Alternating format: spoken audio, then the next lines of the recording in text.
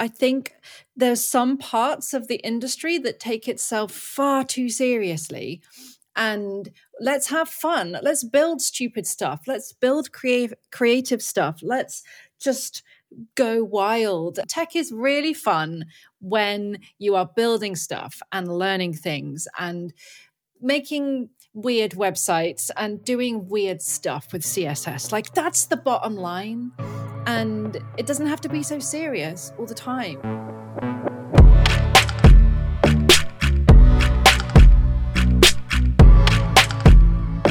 Hi there, and welcome to PodRocket. Today we have Salma Alam-Naylor with us, who is a staff developer experience engineer at Netlify. I'm your host, Paul, and today we're going to be talking about content, Twitch, streaming, communicating, and learning about development in the online space we have. Welcome to the podcast. Hi, Paul. Thank you for having me. Yeah, thanks for coming on. So, Salma, one thing that you communicated over to us before the podcast is you have a very strong Twitch following, and you like to make a lot of content and put it out there and educate people and communicate things about code. Like, would you say that kind of wraps up what you do? You're a DevRel and educator. Yeah. So, funny story. I'm actually a qualified teacher in the UK. I actually used to teach music in classrooms. So I'm coming from a place of education and being trained in education. And I got into tech about 8-9 years ago, switched from teaching. And so I use a lot of what I learned as a teacher in the classroom with a variety of different children aged 11 to 18. I use a lot of what I'd learned through that in what I do now in public. And yes, in developer relations and content creation, it's a funny phrase to say content creation, because actually the content is the product of the work I do in developer experience. So it's kind of like a byproduct, but also mostly what people see. So I guess you could call it that. But yeah, I'm a teacher first and foremost, and I use that to teach people about tech. And the biggest part of my mission is to make tech accessible to as many people as possible and as inclusive as it can be. Right on. And one thing, like if you're seeing a face you don't typically see in a tech setting, we had one TikTok creator come on, the Seattle Tech Bro, and he was saying like, my message is, if you're of somebody that, you're not used to seeing your face, go make TikTok videos, go make shorts, because it encourages people from all swaths, from everywhere. It's important because we have this platform now. That's it. I actually wanted to get into tech from a really early age. Like, I was writing code. I didn't know what I was doing, but I was writing code on a Commodore 64 when I was 6 years old. And that was in the 90s. It was like 1991. And I wanted to get into tech from then, but I couldn't because we didn't have the internet like we have it today.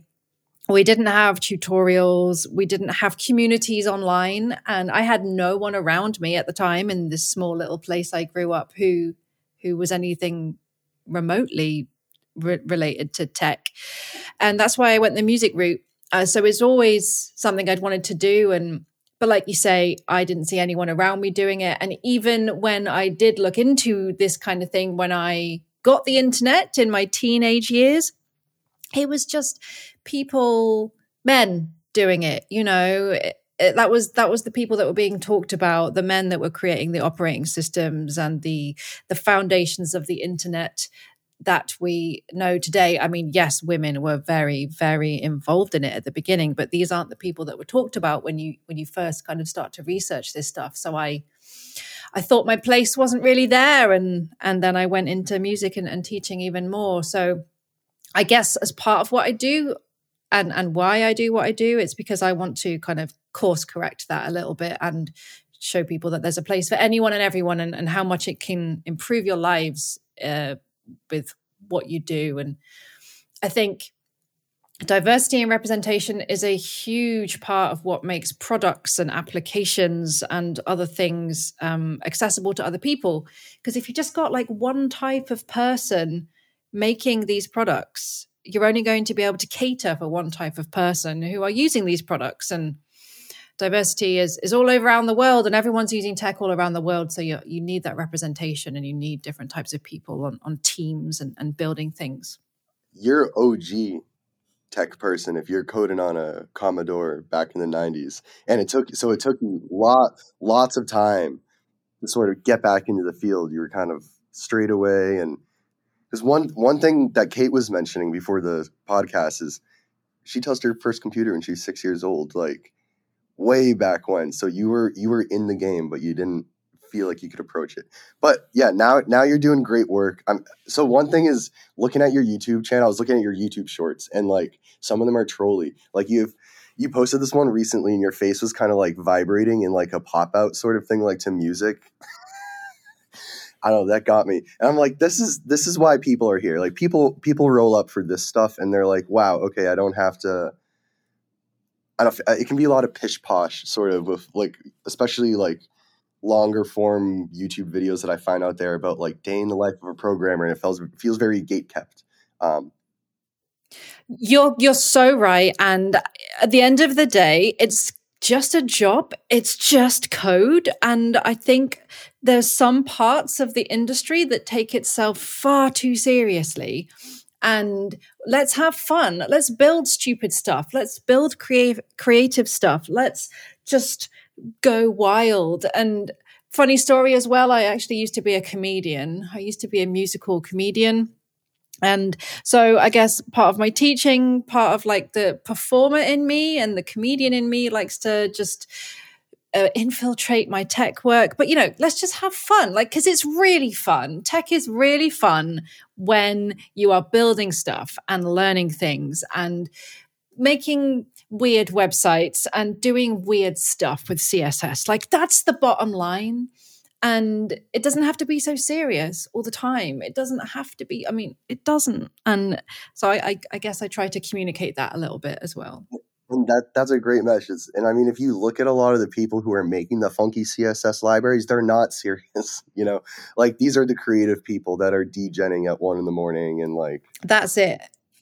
Go way past their bedtime. Like, yeah, it's the creative minds having fun where we get all the good stuff. So, and as well, tech is a lot about problem solving, and you need to be creative to solve problems. You need to have different ways to solve problems. You need to experiment with different ways to solve problems. And, a lot of the problem solving is sometimes about just wasting time and messing about and finding different ways to do things. And it's a big journey, and no time is wasted, really. I mean, I always liken this kind of process to something I learned in music. So when I was doing my music degree, which was in composition, I spent 9 years I spent 9 months on a single section of a piece.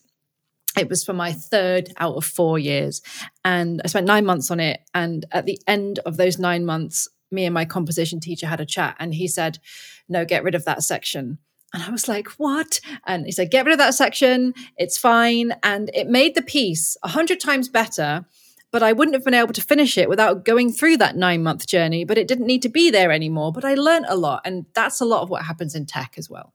It's not a waste as long as you have the right attitude, though. Because like if you have the attitude of like, oh, I wasted my time, then I mean, yeah, you're not going to like iterate and learn on those last 9 months. So it comes with, yeah. You need space for exploration in tech. And I think one of the difficult parts about working in tech, not in my industry, but when you're working for a product or a company or an agency, one of the difficult parts is not having that time to experiment and play and iterate because of client demands, deadlines, blah, blah, blah, blah.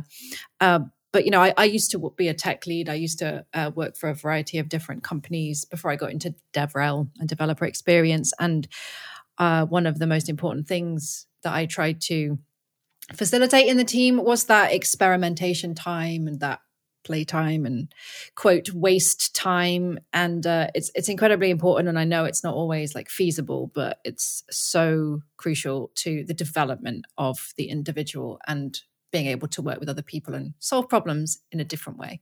Yeah, and become friends with your coworkers. You're just riffing on stuff. Like That's the best.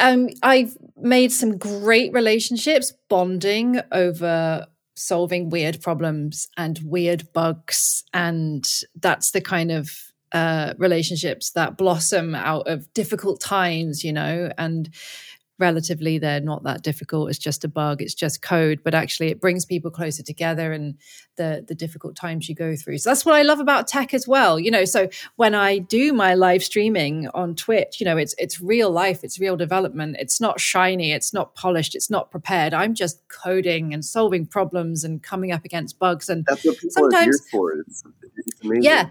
And sometimes I have like over 100 people in my chat, like pair programming with me, trying to debug, and it brings people closer together. And when we solve the problem, it's a big celebration and it's great fun. And that's one of my favorite things about doing what I do in public, to be honest. Enjoying the podcast? Consider hitting that follow button for more great episodes. So get into the streaming stuff. There are so many people out there who say, oh, I want to stream, or I think DevRel is a very sort of sought after idea by people. Like, oh, I can talk to people and I can do this. But actually materializing value for people who are involved is like getting there can be difficult. So when you first started, you were mentioning you were a tech lead, right? Yes. Did you jump into the tech lead thing? Did you slowly build up? And then when and how did you flip that switch to hop into DevRel? So it was at the beginning of the pandemic, April 2020, when we all started working from home, and I was still a tech lead at that point. And having that time to reflect on the world around me and not go out to an office and be trapped at my house made me realize that over the years, as I'd developed my tech leadership career, I was doing less and less and less coding. And I was building less and less. I was architecting stuff. I was facilitating team stuff. I was, growing other developers, but I wasn't growing myself as a developer. And that was the sole reason why I got into tech, to code and build things. So I felt like my skills were wasting away. And at that time, being stuck at home, I discovered that some people were streaming coding on Twitch. And I'd never watched Twitch, but I don't know how I even discovered it. And there I was watching programmers on Twitch. But the problem was that most of the people who were streaming, in fact, all of them that I saw at the time, were men and streaming back-end stuff. And I'm a front-end developer and not a man. And so I thought, I know, I can learn some stuff in public to solve the problem of my tech skills rotting away, and also represent other people like me who do front end who are not men. So I started that in June 2020. So it's just over 2 years I've been doing it. And actually that's how I got into DevRel, because I was streaming on Twitch, and because of the pandemic, a lot of people who would talk at conferences and go to different events, DevRel had moved online onto Twitch. And through the nature of Twitch raids and sharing community with people, I met the only other British woman who was streaming development at the time. And through her, I got my first job in developer relations, because I knew I wanted to explore this a little bit more. And so I got it through her. And then I got my next job at Netlify through basically being online and learning in public and creating content and things like that. So I understand it's a very unique situation. I feel like I got a bit lucky, but I did work very hard. But also, it shows the power of building relationships in tech and creating those connections with people who have things in common with you. And I guess, my approach of wanting to show representation kind of helped as well, because I feel like as I have spent time in this new industry, I feel like it's got more and more rich and more diverse. And I think one of the good things that came out of COVID was this, I got to meet loads and loads more people. I think the industry is growing and diversifying to an extent. And I'm excited to see what comes next, to be honest. Definitely a great side effect of COVID. If we're being honest, like there's a lot of just culture and hygiene built around like how do we communicate online and effectively communicate that. I'm a way better Zoomer than I was like before COVID. So funny story as well is that I always thought that I could never work from home. I could never work remotely. I needed the office. I needed to see people. And I work from home now. And I worked from home in my previous job, my first one in developer relations. And actually, I would never go back to an office now. I love this way of life. And it's cheaper. It's better for the environment. It takes less time out of my day. And it's just... I feel very privileged to be in this position, and I can't forget that I get to just stay at home all day and make fun stuff on the internet. But there's a lot of tech that goes into it too. But it's like you said before, it is a very kind of coveted, trendy job that a lot of people want to do. But I think there's definitely a place for juniors and seniors and lots of different people from different walks of life. But I think it's based on technical skills, technical knowledge, technical approaches, problem solving. And so you do need a variety of different skills for DevRel as well. It's about the communication, it's about the performance, it's about being able to relate your content to a wide audience and be able to speak to developers who are at different stages in their career. And, a lot of it is fun, but that's all on the surface, and it's like the work that goes into creating content by all of these people that are in the spotlight is like a lot. And it's kind of, you can get the Instagram effect in DevRel. It's like everyone's pumping out these blog posts and popping out these YouTube videos and doing all these talks, but like there's so much that goes into that, and it's tough. It's tough to see everybody around you sometimes pumping out all this stuff when you might be in a little bit of a content block, like my 9 months of writing music when I had to hide myself away and then I actually had nothing really visible to show for it at the end. Like sometimes it ebbs and flows, and sometimes you have to like hide away for a few weeks or months to really work on a big project or a product feature. Because I do a lot at Netlify of... I work on the product a lot, I guess, with other engineers influencing the developer experience. That's where all my content comes from. All my content comes from working with engineers at Netlify to improve the product for developers, because, Netlify is a developer's product. And, there's a lot that goes into working with developers in the community to be informed about how they're using the product and how they want to use the product. And so it's very varied. I'll give developer relations that. It's extremely varied, and my days can look extremely different as the weeks go on, depending on what's going on. And that keeps it exciting. And I'm just extremely, extremely lucky that I just get to learn things as part of my job as well, which is what I've always loved doing. And that's one of the best parts about my job. It's Emily again, producer for PodRocket, and I want to talk to you. Yeah, you, the person who's listening but won't stop talking about your new favorite front-end framework to your friends, even though they don't want to hear about it anymore. Well, I do want to hear about it because you're really important to us as a listener. So what do you think of PodRocket? What do you like best? What do you absolutely hate? What's the one thing in the entire world that you want to hear about? Edge computing? Weird little component libraries? How to become a productive developer when your Wi-Fi's out? I don't know, and that's the point. If you get in contact with us, you can rant about how we haven't had your favorite dev advocate on, or tell us we're doing great, whatever. And if you do, we'll give you a $25 gift card. That's pretty sweet, right? So reach out to us. Links are in the description. $25 gift card.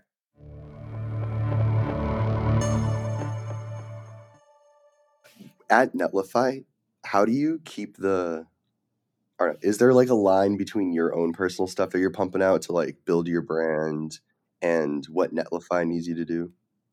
Interesting question. So I think one of the key parts to developer relations, developer experience is that you need to be authentic. You can't be a salesperson because sales doesn't work on developers. You can't really like attach yourself to marketing 100%, even though kind of that's part of it. Authenticity is a huge part of being effective and connecting with people in the community. And so there's blurry lines everywhere. And actually anything that I do like on my personal domains is still attached to Netlify. because I work at Netlify, and people will find me and discover I work at Netlify, and they might discover Netlify through that. And the thing is, if I'm a big believer that if I'm just seen to be pumping out blog posts on Netlify or pumping out Netlify content, I'm blinkering myself and not staying aware of the bigger ecosystem. And at the end of the day, Netlify is committed to building a better web, and that includes everything, not just Netlify. So by contributing to open source and by building my own products and projects and by maintaining my own community and my own Twitch stream that's not technically attached to Netlify because it's still mine, by doing that and building up my credibility, I'm automatically better at my job because of the need for authenticity to work for a company like Netlify. So the lines are blurry. Sometimes I can feel like, oh, I'm doing too much of my own stuff, or, oh, I'm doing too much of Netlify stuff. But at the end of the day, they both complement each other, and it's about balance. And, there are some things that I write on my personal blog that wouldn't be a good fit for the Netlify blog. So I just publish them on my own domain, yet they still are connected, and they still, it still matters, and it still goes towards like my valuable output. So I know some companies don't think in that same way, and I'm very lucky again to work for a company that like values and sees the value of a personal brand and reputation and credibility. So it's always a balancing act. But first and foremost, I was hired at Netlify because of the stuff I was doing as White Panther on Twitch and on YouTube, really. And they wanted that, and they wanted me to bring that to Netlify and help enhance the output for developers there. So it's kind of all connected, for better or for worse, but also I think probably more for the better. Right. I mean, it's part of what you said. It's the breadth of what is this like person's brand, like who are they reaching? If anything, they benefit off of having somebody that's, like you said, authentic. They're doing all sorts of different things, and it's like, oh, they're also into Netlify. Okay, instant like value, because that person's probably going to go visit it. Exactly. And funny story, actually, when Netlify was first kind of released, and when I discovered it in like 2017, 2018, I actually thought, oh, I'd love to work for Netlify one day. It's like my dream job. But I always had Netlify as like my goal. And it was just very, very lucky that I was able to get a job at Netlify so soon. I thought it would be years. So, I'm taking that opportunity and trying to make the best of it I can, because it sounds really cheesy, but it's kind of like a dream come true. And it's just a job, right? But also Netlify is like at the cutting edge of the web, of the front end ecosystem, and of the technology that I was really, really interested in. And so I get to work on the web, which is a weird concept. I get to help inform the future of the web and how developers are developing, which is just mind blowing. I don't quite believe it sometimes. Yeah, you're these types of companies. I mean, Netlify, or if we're looking at backend companies, it's like the Red Hat sort of like, where are we moving in this like industry standard sort of way, and what we're doing? It must be really, yeah. Congratulations. I mean, and thanks. And the connections that Netlify has to the rest of the ecosystem as well, such as the framework authors, the framework communities. There are new frameworks coming out all the time, and that the ecosystem is thriving with different approaches and something for everyone. And that's also really nice too. I get to meet so many nice people, so many clever people, and I get to learn so much more through doing that as well, which again is why I'm here. So it's win-win. So when you create like videos and they're not live, or short videos or like rendered out videos, has your workflow changed a lot through the years? Like, have you gotten more efficient, used different softwares? I think this is one thing that if people want to go create content, like if you want to encourage people, like, hey, like if you're of like a different like sector of life, you're from a different continent, like go make videos, go make content. And people are like, all right, how do I start? And it's like there's a mountain of programs and products and how you kind of get into that. So I'd love to hear a little bit about your workflow. See, there's never enough time in the day, week, month, year to do what I really want to do. And so the biggest change to my workflow has been to repurpose existing content rather than creating new content every time that you want to create something. It's like, okay, so how can I take something from something that already exists? How can I turn a blog post into a TikTok? Or, I mean, my YouTube videos are mainly cut down live streams to try and tell a story and just to try to provide a snippet of what happened on the stream if it's worth it. Most of them are not worth it. My TikToks are stream clips and my Twitter threads are condensed blog posts. So you can create, 10 pieces of content from one piece of content. And that's the biggest change. And I'm not sure I can recommend workflows to people because everyone is different, but, and tools. But I use ScreenFlow for my video editing and my TikTok editing. And I do a lot of stuff manually in terms of cross-posting stuff because it's the only real way that I can have some quality control over stuff. I have tried some of those tools where you automatically upload a Twitch clip somewhere or automatically use an RSS feed to publish something somewhere else, but I like control over the quality, and sometimes the quality of those automatic tools aren't so good because I think quality is a big part of your credibility and your authenticity as well. But that's my biggest piece of advice is repurpose what you already have and find creative ways to adapt that to other platforms. That's the thing as well. If you want to be successful on multiple platforms or, at least get the engagement numbers, you need to make content for that platform. So things such as reposting TikToks to YouTube Shorts doesn't work so well because platforms prefer native content. And that's why I don't just upload my Twitch streams in full to YouTube because they're 3-4 hours long and they've got all this specific Twitch stuff going on and no one wants to watch that. So I always make sure to try and tailor my content to the specific platform whilst at the same time repurposing it in a different format. Maybe I should write all of this down one day. There's a lot of stuff, I guess, that's in my head. I'm not like the most successful content creator there is out there, but I have a nice audience and that's all I can ask for, really. You could write a manual. There's this is a hard problem. I think a lot of content creators, if you go to any sort of startup situation, it's what's the workflow, and it's a constant it's in flux. Yeah, exactly. So any help you have as a content creator is valuable, even though if you're I'm not the best, it's helpful. So ScreenFlow, do you use that to record your coding sessions? Yes, I do. So when I do proper coding tutorials, mainly for the Netlify channel, I will screen record in ScreenFlow. I will use Audacity to do the voiceover and split it up and all sorts. It's a really great piece of software, actually. It's really intuitive. It just levels up slightly from iMovie. There's some more cool stuff that you can do on it.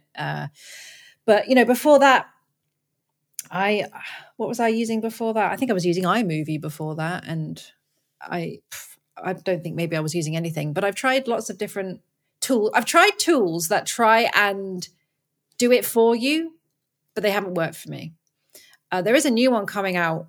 It's in very early beta. It's called Contender, and it takes a talk or a blog post or something and it completely repurposes everything. And I'm really keen to try that because I've seen some demos and it's pretty neat, but I still don't believe that I would be happy with the results, but I'll believe it when I see it. So let's wait and see for that. One last thing that I feel really matters when I'm talking to you now is you're a very clear speaker, and having a good microphone where people can understand, it's the last 5% of the wispy sounds your mouth makes. It makes a huge difference. There's people who maybe aren't at the same, they don't speak English as their first language. You talk slowly and people can latch on to what you're saying. That's huge too. Even if you're just in a Zoom meeting, just with your coworkers, having a good mic matters. True. Yeah, very true. Do you know, funny though, I'm never happy with my microphone sound because I'd love one of those deep, rich man sounds. but like my voice doesn't have that frequency, so it doesn't work. But yeah, it's true. And I guess like the whole teaching, standing up, talking, needing to communicate to people clearly because of the assumptions people would make about me by looking at me. I think it's just something I've automatically learned. But streaming is something that requires a lot of multitasking and a lot of communicating, constantly communicating whilst coding. So I think the more you do it, the more you practice it, the better you'll be at it, and the more it will come naturally. But yeah, you're right. It's how you communicate and how you speak just as much as what you're saying, I think, to enable people to build relationships with you and to form connections. And it's funny you say this, but like I always hate what I do because I'm never happy. And so even now I'm like analyzing, oh, am I speaking correctly now? Like, what am I doing? So, there's a lot of doubt. But, the biggest thing I keep in my head is if I can help one person through anything I do online or in person, if I can just help one person with a bit of content, then I have done something good. So I keep that in my mind whenever I am putting stuff out there that I'm not happy with. Or I used to be a huge perfectionist, and I guess I've dialed that down a bit for the sake of productivity. And, if I can help one person, then I'm happy. Yeah, feeling your content reaching people is huge. Like that's why I feel like most content creators do what you do. It feels great to have people say, I consumed this, I learned something. It's a great feeling. And one of the best feelings I ever had actually was someone came into my stream once and they said, I did it. I got my first dev job, and the things that you did in this stream really helped me. And I'll never forget that. And it was really nice. And, that can happen more and more. And as people are learning tech online and speaking to people, and I guess that is an important thing to keep in mind as well. If you are getting into tech and if you're trying to learn, is that tutorials can only get you so far. And talking to people who are also learning, but talking to people who are maybe a little bit more experienced as well is so, so beneficial. And it's very similar to how you solve problems with a team member and create those relationships and through those debugging times. And, advice to people out there would be try and find some people to talk to, any kind of community that shares your interests, and you will exponentially grow as a developer. And I think Twitch has been really, really powerful for that over the last few years as live streaming coding has grown since the pandemic started. So if people wanted to watch your live streams, like, what is the Twitch name or YouTube channel? So it's twitch.tv/White Panther, which is white P4 nth 3R. Just substitute the A and the E for a 4 and a 3 in Panther. And I am White Panther everywhere on the internet as well. Twitter and YouTube and Polywork and anywhere. Just Google me, White P4 nth 3R. And you have a website as well. whitepanther.com. That's where I try and collect everything together that I do, my blog posts, my events, talks, videos, and you can find out all of my social links from there and my next Twitch stream and everything like that. Is there anything that you're going to be putting out that's you're excited about that people don't know about? Anything unique coming soon? Currently on my stream, I'm actually building something called WTF, What the Framework. And it's to solve a problem that I see a lot where people ask me, what front-end framework should I use? And before you can answer that, you need to find out a little bit more information about what they're trying to build and what functionality they need from the framework. And so this tool is trying to solve that problem by asking a couple of questions based on the type of website that you are building, and then it will recommend you some frameworks based on their features. So I'm hoping that when it's finished, I can just point people to that website when they ask me that question, and it will help them, hopefully. And then it hopefully will help people discover some new frameworks that exist that they didn't know about, because I've definitely discovered some new ones as I've built it. So whattheframework.netlify.app, you can go and see it. It's not finished whatsoever, but I don't care. And I like to deploy unfinished websites just so people can see the progress that they take. So go and have a look and see how it looks today. Okay, that's how you know you're still developing. You're like, I want people to see the progress. Go look at it. Now's the time. Yeah, go and tell tell me what's wrong with it, and let's fix it together on my stream. Well, Salma, thank you for your time coming on and sharing with us about like content creation. I think it's like one of those things that, yeah, it's an idea people are really interested in, DevRel, and how do I get there? So hopefully this helps some people, and some people can go visit your stuff and learn about what you're doing. Yeah, thank you for your time. Thank you so much. Thanks for having me.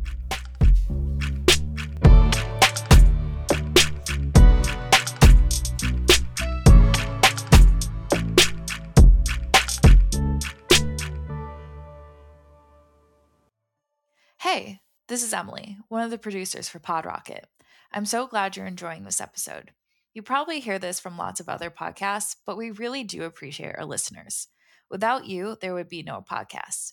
And because of that, it would really help if you could follow us on Apple Podcasts so we can continue to bring you conversations with great devs like Evan Yu and Rich Harris. In return, we'll send you some awesome PodRocket stickers. So check out the show notes on this episode and follow the link to claim your stickers as a small thanks for following us on Apple Podcasts.